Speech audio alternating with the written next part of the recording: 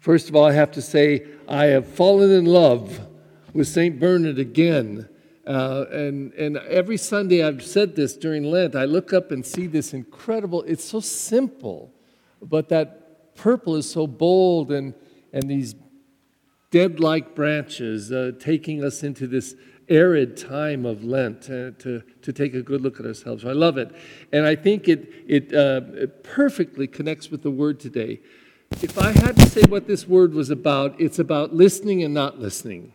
Listening and not listening. And that is woven through all the scriptures today. But particularly in the first reading, we have a little girl tell her, the woman that she's serving, about how to save Naaman the Syrian. And he doesn't want to listen. And so the prophet tells him what to do, and he listens, but then when he finds out what he has to do is go wash himself 7 times in a dirty old river, he doesn't listen. And it's back and forth about listening and not listening. And I think to myself, that's the reality of life, I think. We all listen and don't listen. And we often listen to what we like and what we want to hear, and then sometimes we don't listen. In fact, sometimes people will say when they're telling somebody what they need to hear, you need to hear this. I don't want to hear this.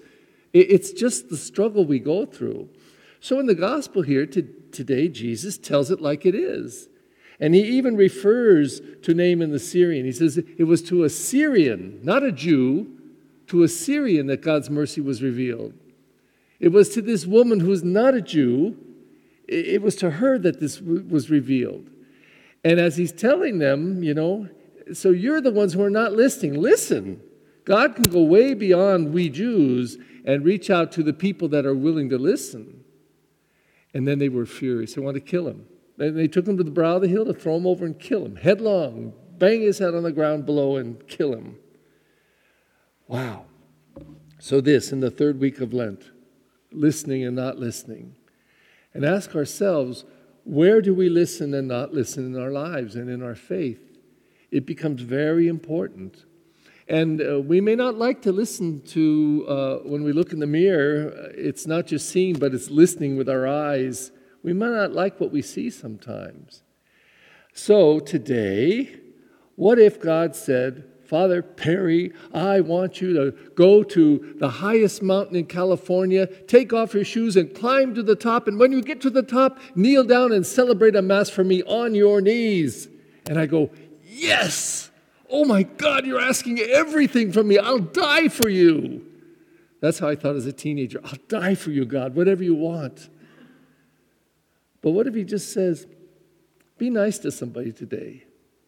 Say thank you every chance you get. Are you kidding me, God? What's this? I'm ready to die for you. You ask me just to be nice? Yeah, he is, and we need to listen to that. I gain a lot of appreciation for that little prayer card. And if anyone wants it, I've got it in English and Spanish. That evaluation of our conscience, the examen, every day that Matthew Kelly suggests to us, those 7 steps. And even if we only do the first 2, I like those very much.